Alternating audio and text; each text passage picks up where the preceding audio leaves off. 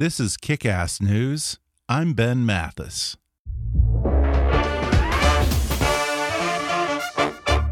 Hi folks, Ben here with a quick favor to ask. There are some great advertisers who support the show, and in order for them to continue doing that, I need your help.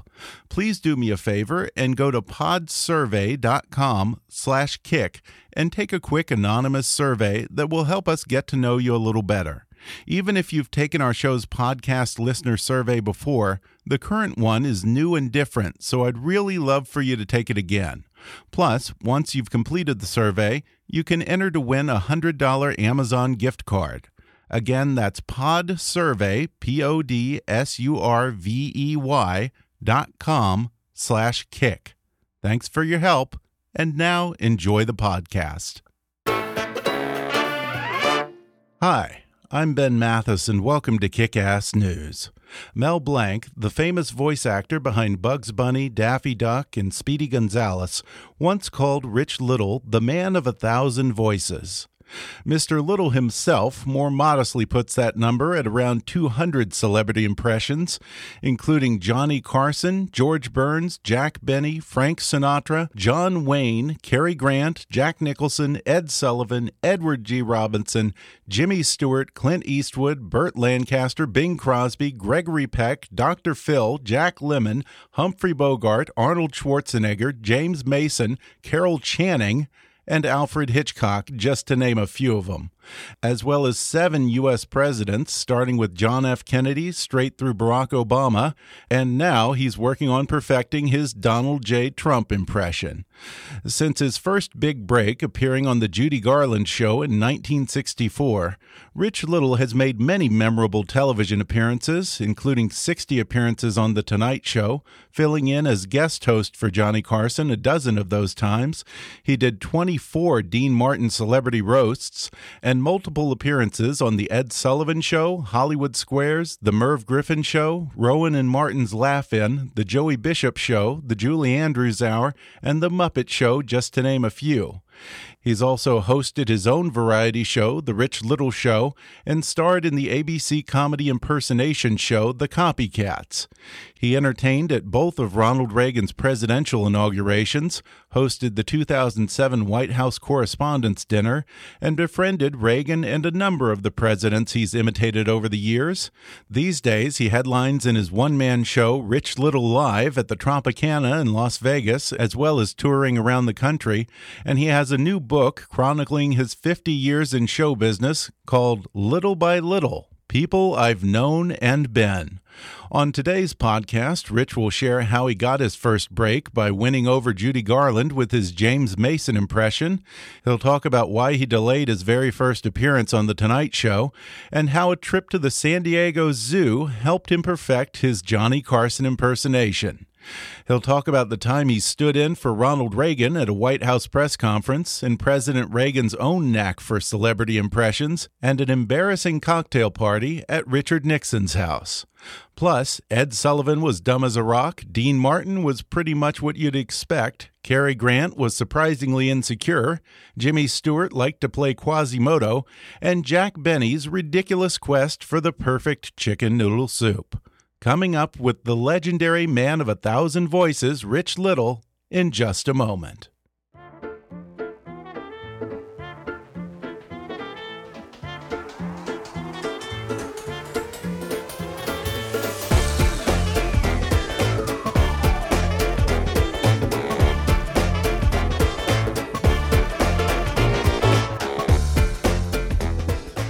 Today I'm sitting down at the Ronald Reagan Presidential Library and Museum with the man Mel Blanc, called the man of 1,000 voices, celebrity impersonator Rich Little.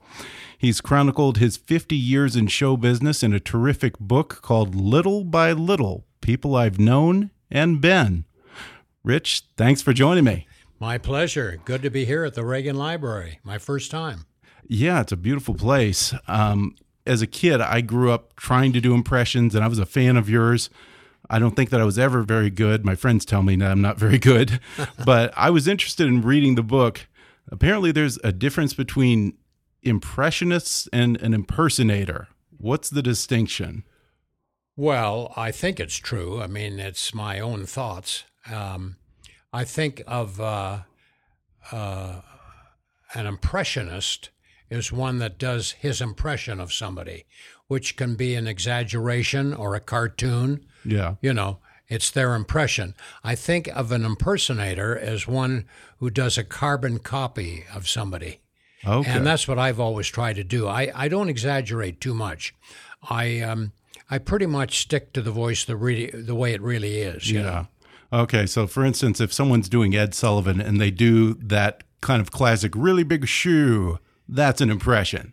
That's not an impersonation. Because he never really said really big shoe. Well, actually, right? he did. He did? Not exactly the way impersonators did, but he did say, really big shoe. Sort of halfway between. Oh, okay. Actually, one time on a show I did called Copycats, which was a show we did in England with all impersonators, and we had Ed on as a guest. And everybody was imitating Ed Sullivan. And Ed was the worst. Oh, it was Ed Sullivan doing an Ed Sullivan? Yeah, he really couldn't do Ed Sullivan. And Will Jordan, who was the guy that looked like him, he was the most famous for doing Sullivan. He sounded more like Ed than Ed did. And Ed came up to Will Jordan before we taped the show and said, how do you say that? And Will said, say what? Really big show? And Ed sort of stumbled, and Will Jordan said, no, Ed, it's really, really big shoe. Like something you put on your foot. A shoe. And Ed said, oh, I get it, really big shoe. He said, yeah, just think of your shoe. So on the first take we did, Ed said, I'm happy to be here tonight on this really big foot. Well, yeah, and you say that he wasn't exactly the brightest bulb. You were on his show a lot of times. Yeah. In fact, he screwed up your name the first time you went on. Yeah. Well, I think one of the reasons people like to watch the Ed Sullivan show was that he screwed up almost everything. Names, he got dates wrong, He once introduced a singer on his show. Now this lady was popular singing way back during World War I. Yeah, he couldn't improv to save his life. No, he couldn't ad-lib. He couldn't read. Attached to the cue cards. And he couldn't see very well. He had no talent. He couldn't sing. He couldn't dance. He couldn't tell jokes. But he couldn't quit show business because he was a star. That's a shame, isn't it? How was he so famous? That's a mystery to me. Well, he started out as a columnist, a sports columnist for the New York Daily News, and became quite well known through his column. And then he just got into show business, and then I don't know how he got the show, but people kind of liked him because I think people saw themselves. If they were going to host a show, they'd probably be as bad as this. That's a good point. Yeah. What was it when he introduced you? He introduced you as Little Richard. Little Richard. And then he didn't correct himself. He thanked you as Little Richard after you did your act. No, actually, he realized he called me Little Richard. Oh, he did? Okay. And he came to my dressing room after and said, they wrote the name wrong on the cards. Yeah? Did you buy that? He said, I'm sorry, Ricardo. I said, Ed, I'm not Spanish. He said, but they wrote your name wrong on the cards, and that's why I screwed up. He said, but I want to apologize for doing that, Tiny. I said, no, Ed, not Tiny Little. It's not Little Richard. It's Rich Little.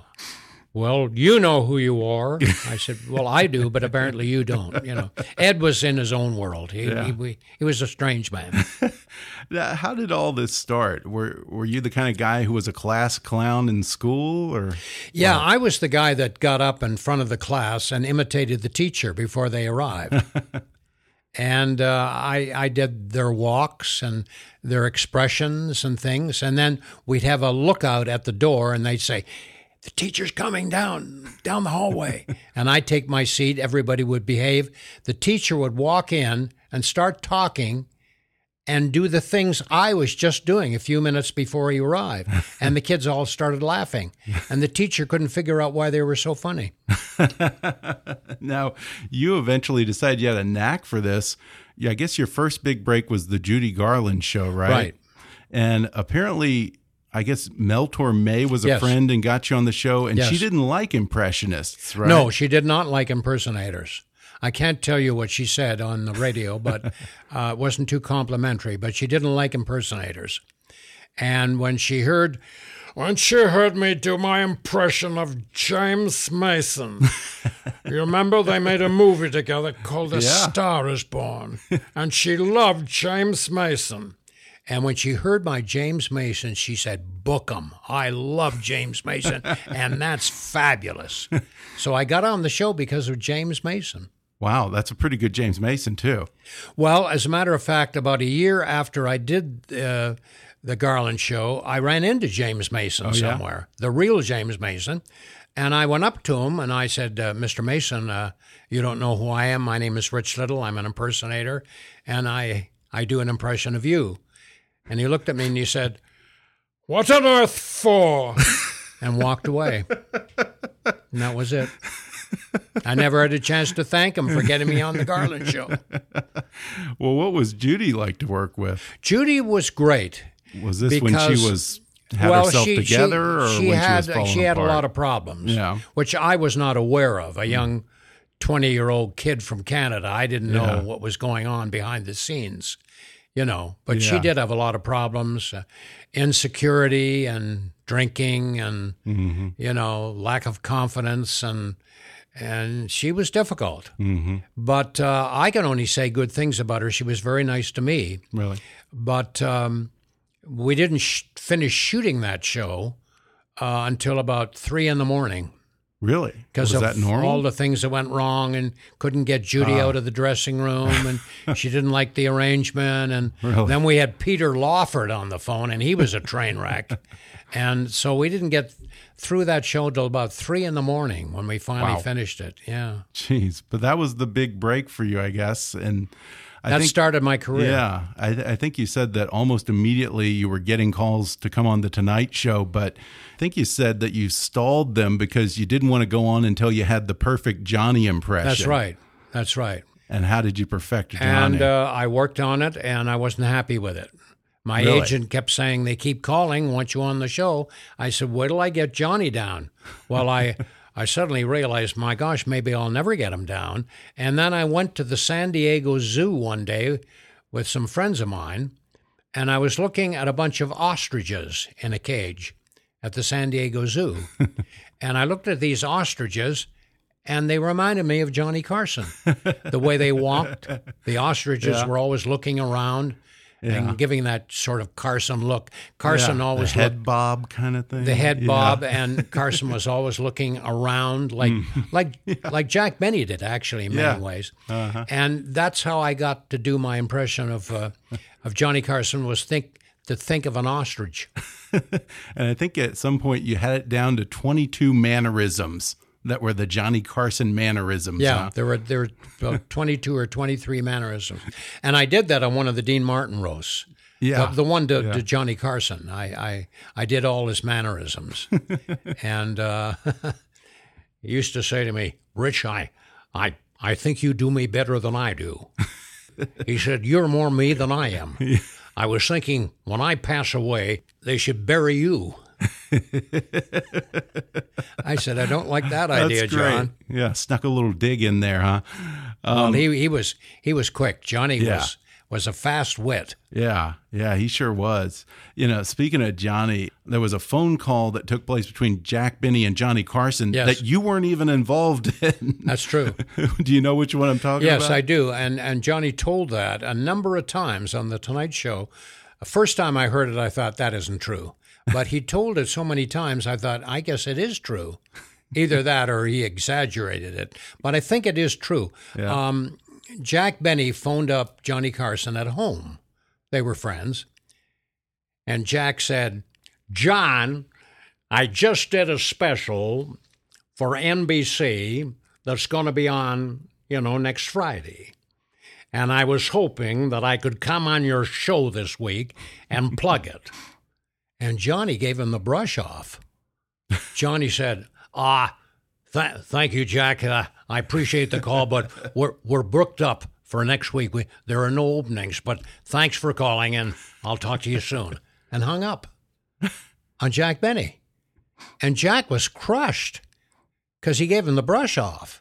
So Jack phoned his manager, a guy by the name of Irving Fine, and said, "I just talked to Johnny Carson about going on a show, and he gave me the brush off. He hung up on me." And Irving said, I don't understand that. He's a huge fan of yours. Yeah. My gosh. So Irving Fine phoned Johnny Carson and said, "You were a little dismissive when it came to Jack Benny." And Johnny said, "What?" He said, "Well, Irving phoned me up and said Jack was a little hurt." He said, You're kidding. That was Jack Benny that phoned me up? Honest?" He said, "Yeah, he just called you a few minutes ago." I thought that was Rich Little putting me on.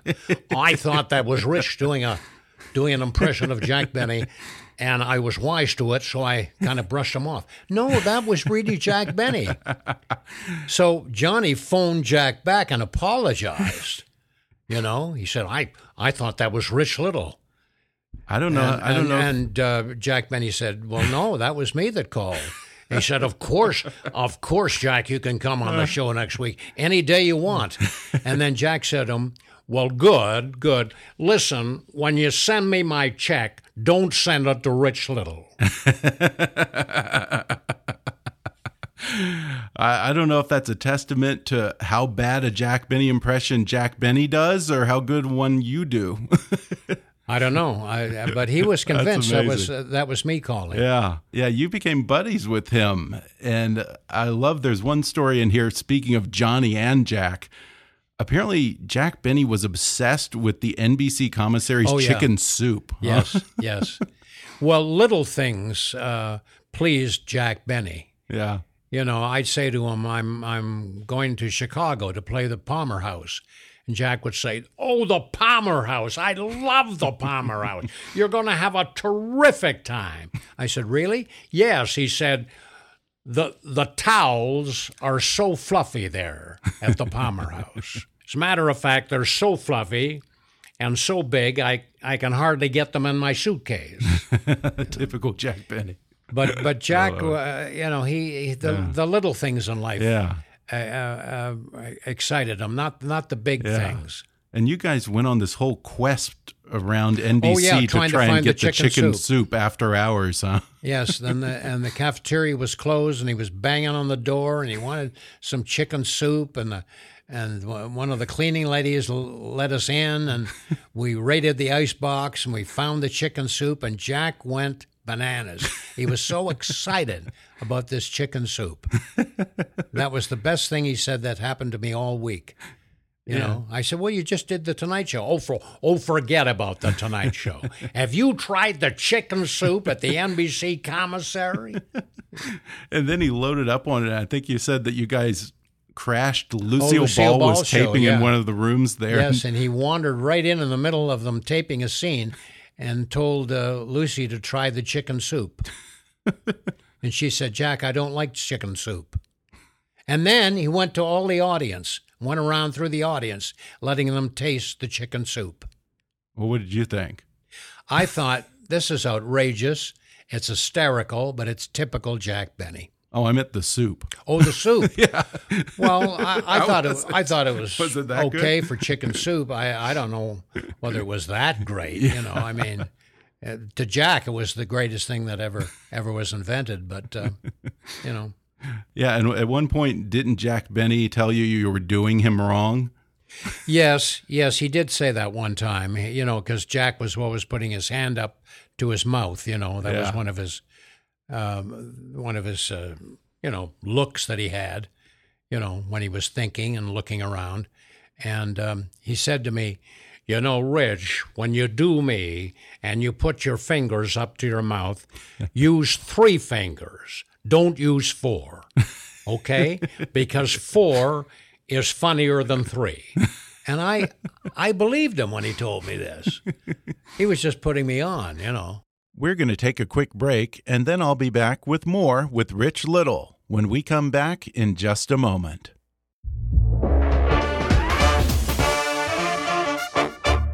Folks, whether you're starting an online business or trying to get your existing business online, GoDaddy wants to help. GoDaddy's mission is to radically shift the global economy toward life-fulfilling independent ventures, helping customers kick ass by giving them the tools, insights, and the people to transform their ideas and personal initiatives into success.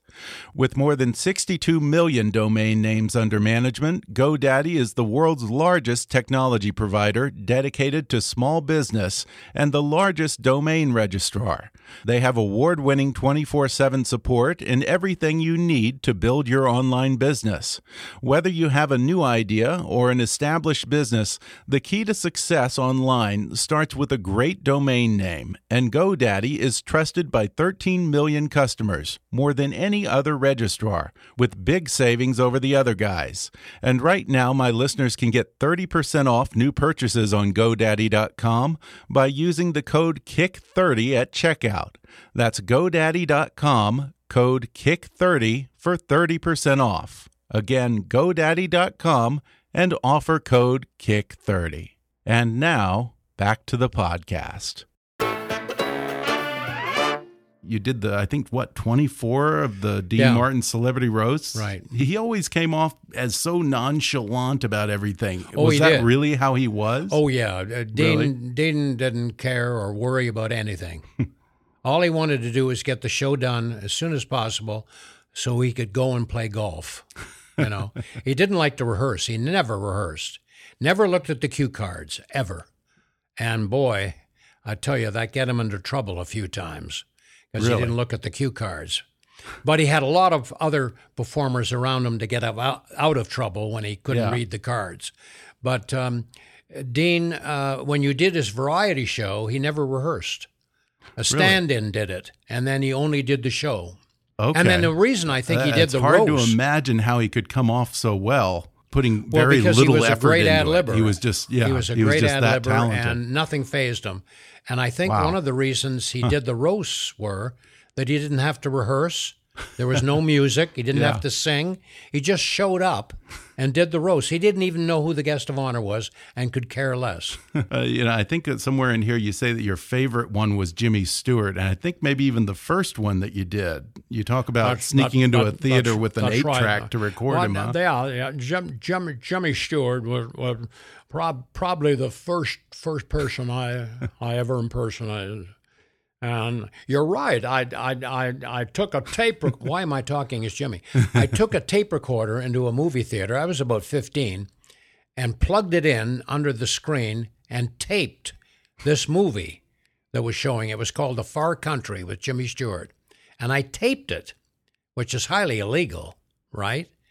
And this little $50 tape recorder, and I taped the movie so I could study his voice, and one of the ushers found me and got the manager. And what happened was I went to unplug the tape recorder that was still plugged in under the screen, and I accidentally had the volume up, and throughout the whole theater you heard and people thought there were rats down there. And so the manager came down and grabbed my tape recorder, grabbed me, and threw me out on the street. Threw my tape recorder after me. Wow. Yep, that's a true story. I told Jimmy that story. Oh, yeah? Yeah, years later, and he said, well, Rich, why didn't you get a hold of me? I would have sent you a copy of the movie. I said, Jim, you didn't know who I was. I'm just some kid up in Canada, you know. But he was such a nice guy, he probably would have. He probably would have, yes, you're right. Yeah. He got a kick out of that story, though. Yeah, I love how he told you once how he would deter fans from coming up to him and stopping him for autographs. Yes. He had something called the Quasimodo face. Oh, yeah, he'd make a face. What was the face? He would distort his face so that people going by him didn't recognize him, and they wouldn't stop him for an autograph. if he was in a hurry. If he wasn't in a hurry, he would stop and sign autographs. But if he was in a hurry and he saw a family coming with kids who were going to ask for autographs for about 10 or 15 minutes, he went into a Quasimodo thing and he humped over, he screwed up his mouth and sort of dragged his foot and pretend he was Quasimodo, so no one would recognize him. Did it ever work? Well, it worked until one day he was doing it, passing this family, and he looked up and it was his neighbor, his next door neighbor, and the neighbor said, "Jim, what happened to your face? Were you in an accident?" And poor Jim was stuck. He said, "Yeah, I just hurt my face, and it's healing." We talk about all the awkward positions that you're put in, particularly at parties or somewhere where you're with a celebrity or a group of celebrities, and they say, "Oh, do this guy for him." Yeah. And I think the perfect example of that is the first time you met Nixon at a party of his in San Clemente? It was a garden party in San Clemente. And I was in my early 20s, new to the business, actually. And I was invited to this garden party. And I was thrilled because when I arrived, my act was there. I'd never met my act before. What do you mean? Well, all of Hollywood was there. Oh, yeah, everyone time, you do, yeah. At that time, they were all conservatives. Now they're all liberals. Right. But my act was there. I mean, George Burns was there. John Wayne was there. Glenn Campbell, Jimmy Stewart, you know. And I ended up doing Nixon in front of him. How'd that go? And it didn't go over well at all. As I'm doing my Nixon in front of him, he turned to his wife, Pat, and said, Why is this young man speaking in this strange voice? And she said, "He's doing you, honey. He's doing you." "He is?" And he said, I don't recognize it. And she said, "I think it's pretty good." "Well, I don't. This is terrible. Let's get out of here." Get out of here. Wasn't it his place? It was his place. Yeah, that's how upset he was. "Let's get out of here." And he walked away with Pat, leaving me standing there, and everybody was embarrassed. You have no idea. Everybody was just gagging themselves to keep from laughing. I remember George Burns came up to me and said, I was so embarrassed, I ate a flower. And John Wayne said, "Somebody get a rope." I think you said, wasn't it Debbie Reynolds who set Debbie you up Reynolds there? set that up, yeah. She came up to Nixon and said, "This is Rich Little. He wants to do you." And he wants to do you. Nixon was like, which "What could is he mean talking maybe about?" I was going to shoot him. or something That's when else. he turned around and scoured at me, and that's when I went into my Nixon, and he just stared at me like I was talking Martian, Yeah. Well, another president who you became closest to, I think, was probably Ronald Reagan. Apparently, he liked to do impressions, too. Who did he do? Well, yes. I can remember one time Reagan did his Jimmy Stewart for me, which was fair. Really? Wasn't bad. And then he did his John Wayne for me, which was a little better. And then he did Truman Capote for me. The President of the United States is doing Truman Capote. Do you remember Truman Capote? Yeah, I remember Truman Capote. And I can't picture Reagan doing him. He was talking like Truman Capote, talking like this, And I gave him a joke. Yeah? What was that? Well, he didn't have anything to say as Truman Capote, so I gave him a joke. And he wrote it down on the back of a Secret Service man. And he loved it. And the joke was this: "My name is Truman Capote. A lot of people think that I wrote in cold blood, but that's not true. Actually, I wrote in ink." And Reagan loved that. Yeah. And he wrote that down on the back of a Secret Serviceman, put it in his pocket, and said, "I can't wait to try that out on Gorbachev."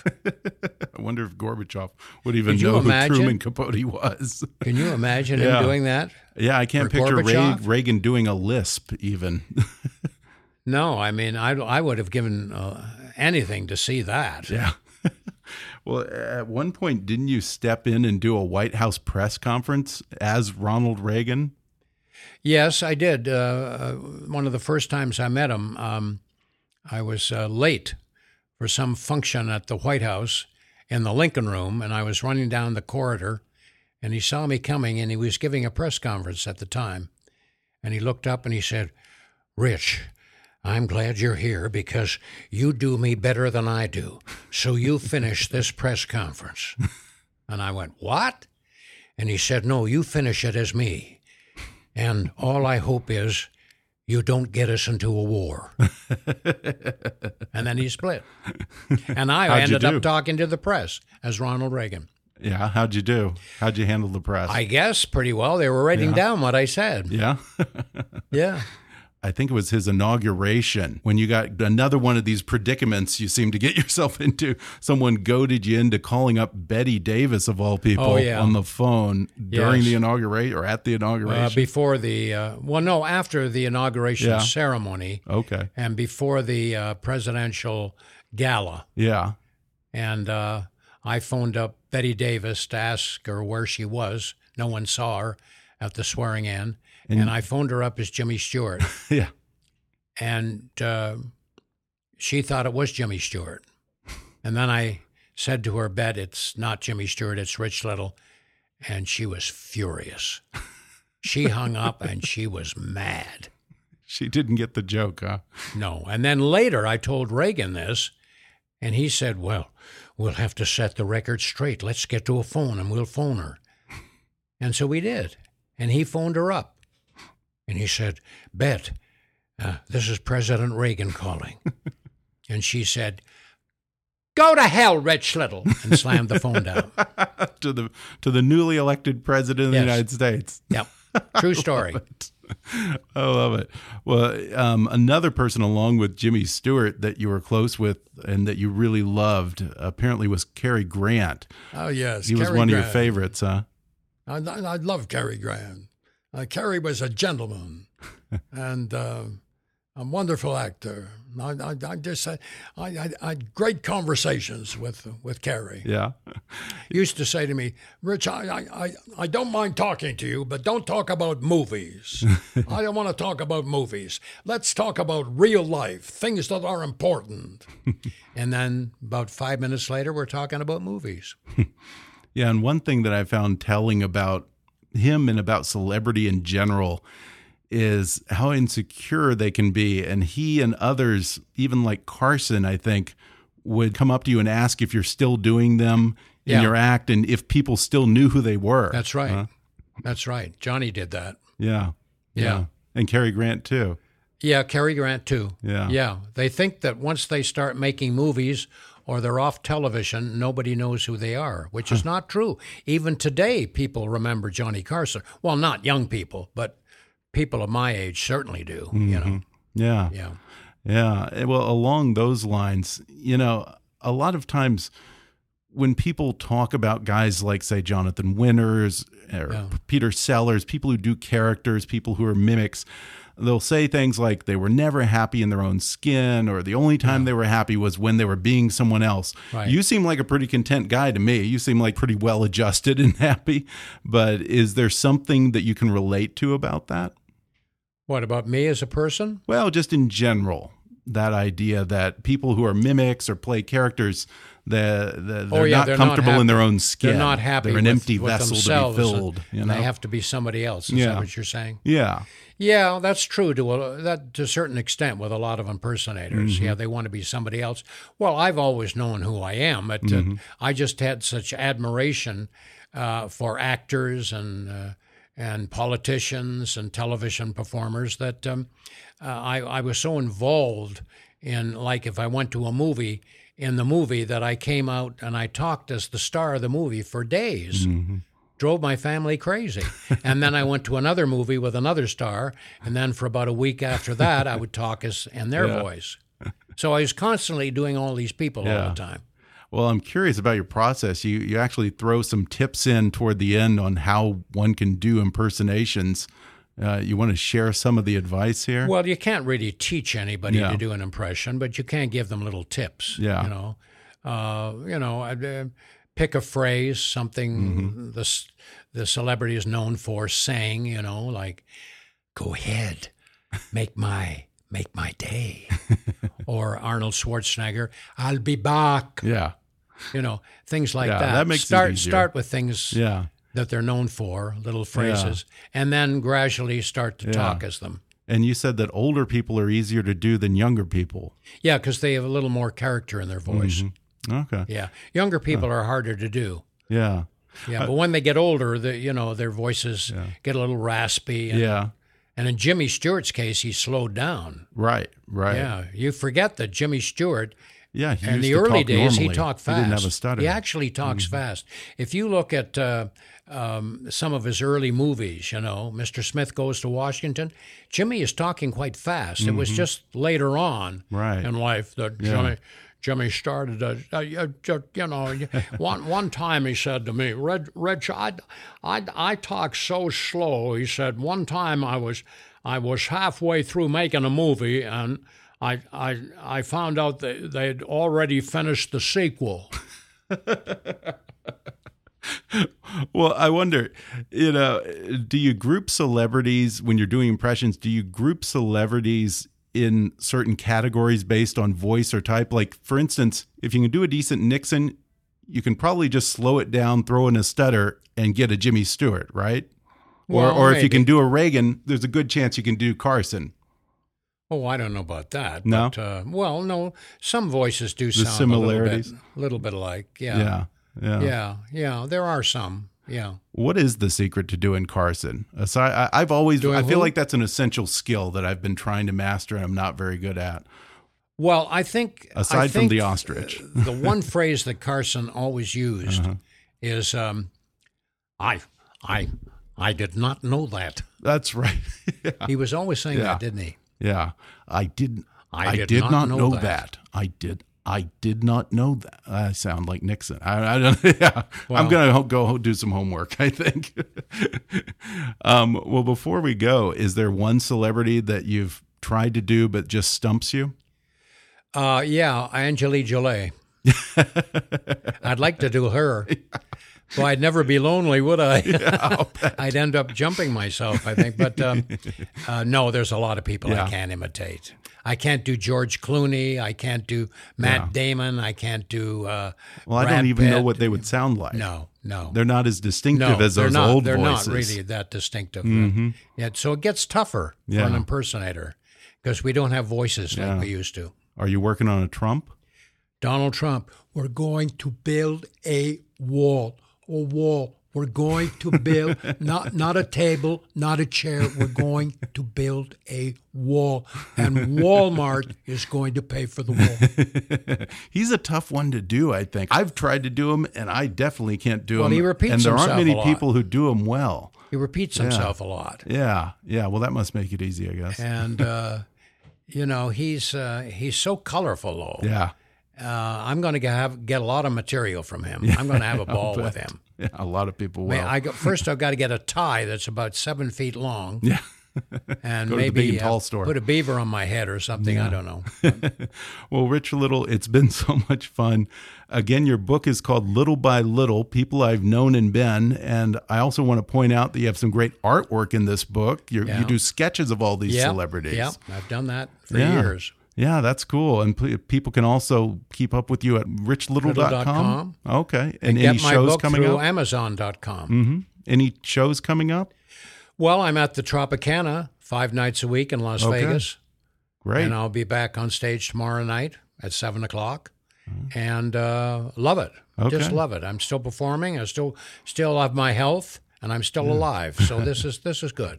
Well, go and see him at the Tropicana. Don't miss that. The great Rich Little, thanks so much. You're It's been a very pleasure. My pleasure, too. Thanks again to Rich Little for joining me on the podcast, and thanks to the Ronald Reagan Presidential Library and Museum for hosting our interview. If you enjoyed today's episode, then you can order Rich Little's new book, Little by Little, People I've Known and Been, on Amazon. Or you can download the audio version for free through a special offer just for our listeners at audibletrial.com/kickassnews. Visit Rich at richlittle.com or on Facebook. And if you're in Vegas between now and July, see Rich Little live at the Tropicana. I'll include a link to order tickets in the show notes to this episode, or go to troplv.com. Be sure to subscribe to Kick-Ass News on iTunes and leave us a review while you're there. Don't forget to take our listener survey. It only takes 5 minutes at podsurvey.com/kick. You can visit Kick-Ass News on Facebook and follow us on Twitter at @KickassNewsPod. And be sure to recommend Kick-Ass News to your friends on your social media. And if you really want to help out, then donate to our GoFundMe campaign at gofundme.com/kickassnews, or click on the donate button at kickassnews.com. As always, I welcome your comments, questions, and suggestions at comments@kickassnews.com.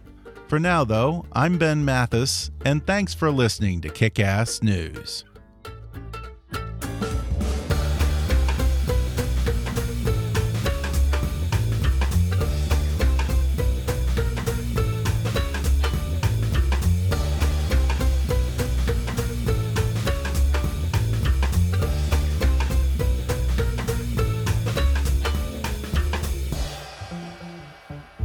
Kick-Ass News is a trademark of Mathis Entertainment, Inc.